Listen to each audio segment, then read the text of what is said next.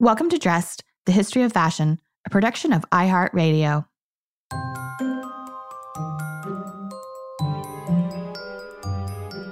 With over 7 billion people in the world, we all have one thing in common. Every day, we all get dressed. Welcome to Dressed, the History of Fashion, a podcast where we explore the who, what, when of why we wear. We are fashion historians and your hosts, Cassidy Zachary and April Callahan. Today's fashion history mystery cast is our first mother-daughter question. Yay! Yeah, and it was super fun for me to delve into this. The question comes from listener Leslie Stager on behalf of her mom. And Leslie, I'm sorry if I did not pronounce your last name correctly. Yeah, I mean, we could just, let's issue a blanket statement right now that if we ever mispronounce any of our listeners' names, April and I are truly sorry. I mean, we really interact with you via text and email, so sometimes we simply just do not know how to say it sometimes. Yeah, and I'm crossing my fingers that it's Stager and not Stagger. But anyway, Leslie wrote to us saying, my mom is 94 and she was a real Rosie the Riveter in Detroit during World War II. She was about 19 or 21 years old when she worked there. And I don't know that has any bearing on my question. Currently, she keeps saying that she wants her hair cut in a quote unquote shingle. I cannot find in my research anything about what she is envisioning, and no stylist now knows what she's referring to. Do you know what a shingle hairstyle is from somewhere around the 1940s? If you could help, it would bring much joy to a Rosie. Oh, I absolutely loved this email when we got it. So let's hear what you found out. Yeah, and we're so happy to help. But Cass, I want to ask you, in your recollection as a fashion historian, what exactly is a shingle? I have to be honest that I don't actually want to say, because currently, if you say shingle to me, I align it with this sort of itchy skin health care issue. I really don't want to go there for the purposes of this episode. I'm assuming that's what you're not talking about.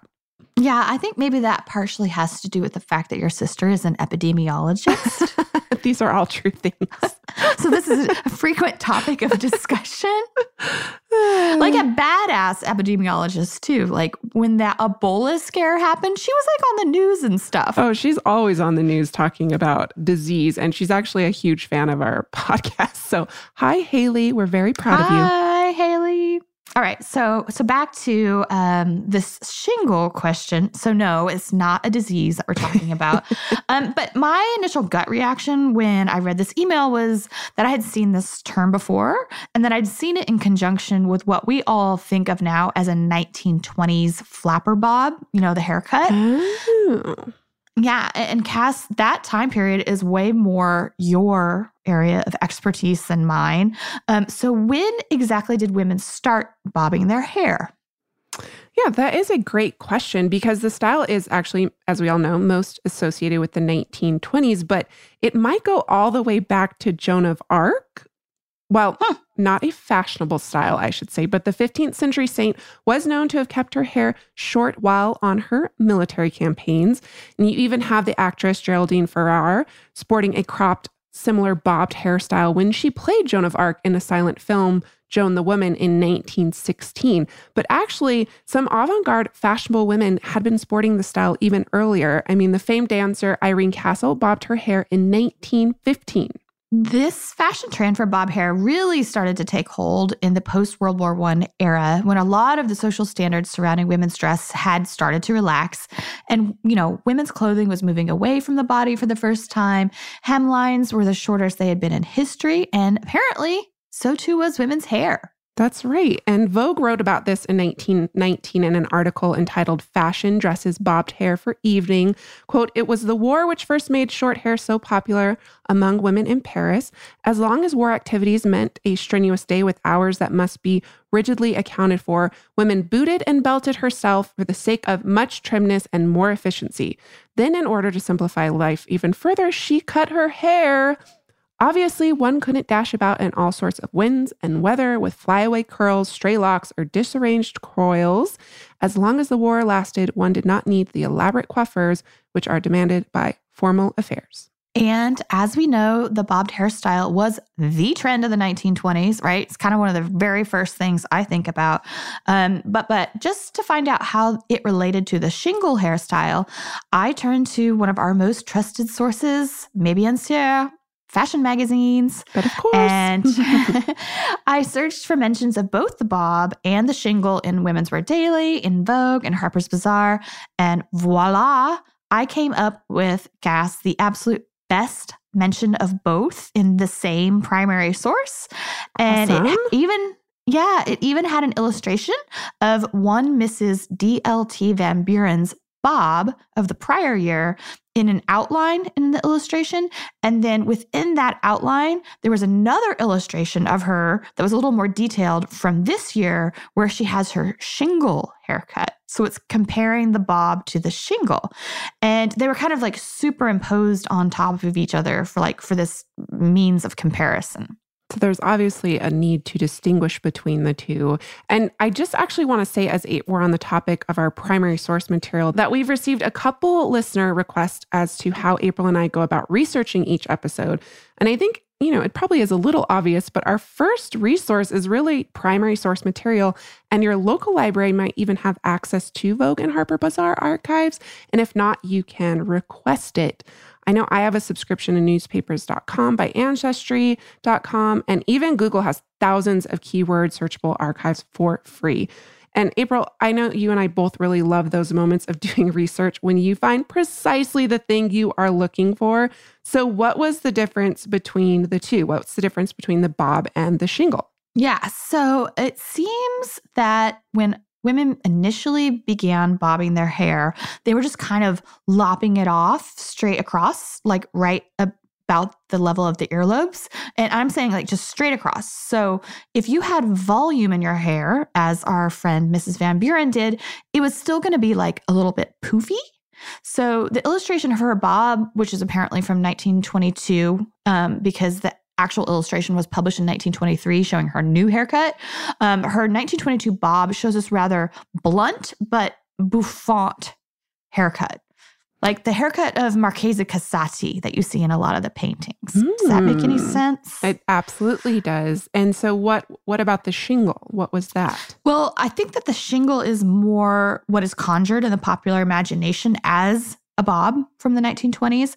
And in the illustration, her hair is approximately the exact same length, but instead of this blunt cut, the hair is cut at an angle at the back of the head and in a way that reveals that curve at the back of the head. And I think if you think of like a men's short haircut from today, where you can see the silhouette of the back of the head, that's kind of what we're talking about. And it was really this manner of shaping the hair to the back of the head that was known as shingling. And I found out that this term persisted for women's hairstyles, not only in the 1920s, the 1930s, the 1940s, but well into the 1960s. Yeah, and that makes perfect sense because bobbed hairstyles were ultra fashionable in the 1960s. If you think of Grace Coddington and the cod hairstyle, something for our listeners to Google immediately. But the name shingles makes perfect sense too, because if you think of the gradating shingles of a house, for instance. So, I mean, it's really fascinating the things we're learning on our Fashion History Mystery episodes. And perhaps some of our listeners who are stylists will write to us and let us know if they still use this term today, or maybe a little bit more about how it's done exactly, if it doesn't necessarily have that same name. Yeah. And I learned that apparently, Cass, that what I needed back in 2009 was a shingle, not a bob, because I think when you and I first met, I was probably in the process of growing my hair back out. But for years, I've been dying to have a 1920s flapper bob. And in 2009, I went all in from like super, super long hair to just chopping it all off in one day. And I think maybe, can you post pictures of this or not? I might be able to do that. I have literally bobbed my hair once and only once in my entire life. That was my senior year of high school, and I will never do it again. I can post pictures of this too, but I have such thick hair and a round face that me and bobbing just do not go together at all. I liked my 1920s bob, or I should say, Yeah, I guess it was a bob, not a shingle. Hairstyle. Yeah, and I got lots of compliments from strangers on the street, which is always fun. But the problem was, as you know, I have a lot of natural wave in my hair, and it could be even a little bit frizzy, especially if there's any humidity at all. And what was happening was when my hair was cut like that, even if I had straight ironed my hair, for that kind of like super sleek look, by the end of the day, it would start to like flip up in the back. And I just couldn't maintain it the way that I wanted to. So, I mean, if I had somebody give me a blowout every single morning, right, maybe it would have been different. But I did eventually start to grow it out with the help of my amazing hairstylist, Kelsey, who was also a dress listener. So shout out to Kelsey. Hi, pretty lady. Yes, our hairstylists are some of the most important people in our lives. And Leslie, we hope this has answered your question. And please do send us some photos of your mom with her new do. And with her permission, we would love to put them up on our Instagram. For sure. Cass, do you have any fun fashion history news for the week? I have some really interesting and unexpected fashion history news, actually. So April did... I mean, you know who El Chapo is, right? Yes. He's the infamous drug cartel leader, like notoriously violent and recently I don't think we need to get all that. Yeah. Recently imprisoned, I mean, in February after eluding capture and being captured and then escaping capture for many, many years, he was finally convicted of trafficking, money laundering, firearm possession, and he's now serving a life sentence. And I think our dress listeners are probably curious as to how he relates to fashion history. Well, that is because, he has licensed his name to a clothing line, a new company called JGL LLC. His name is Joaquin Guzman Lara.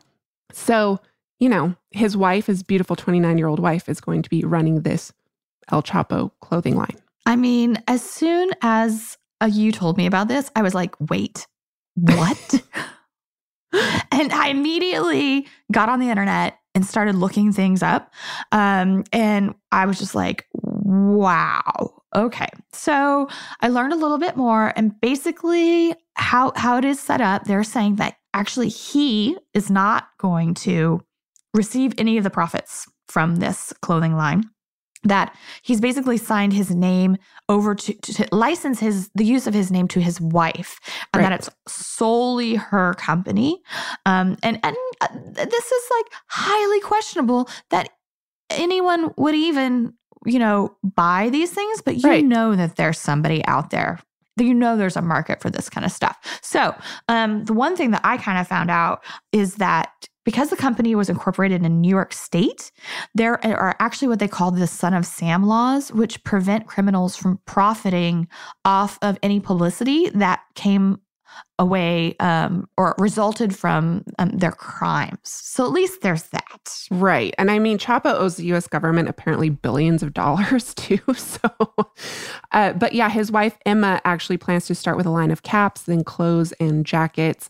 And there's actually this really interesting article about it on this website called Fast Company by Elizabeth Segran. And she actually said that, quote, prisoners frequently engage from work behind bars, although in most cases they earn only a pittance from their labors. Since 1934, the U.S. prison system has given inmates the option of developing vocational skills by manufacturing goods either for the U.S. government or for other third-party brands. So historically, many of these products have been apparel related. So apparently prisoners have made clothes for the military, McDonald's uniforms, Victoria's Secret lingerie. Okay. Let's take a pause right there for a second. Yes. So she writes, in other words, there's a possibility that you've already worn clothes made by a prisoner. And I mean, if people are going to prison to rehabilitate themselves, I suppose that this is okay. Yeah, vocational training, but really, ladies' lingerie in prison. My jaw's on the floor right now. But I guess fashion is showing up in unexpected places all the time. All the time. Which is why we do this show. And on that unexpected fashion history or fashion history making, possibly, I don't know. Yeah. I guess we'll look back in a couple decades and see what impact the El Chapo clothing line made. But that ends it for us today, Dress listeners. Make sure you tune in Tuesday to our full-length episode of Dressed. Thanks for listening.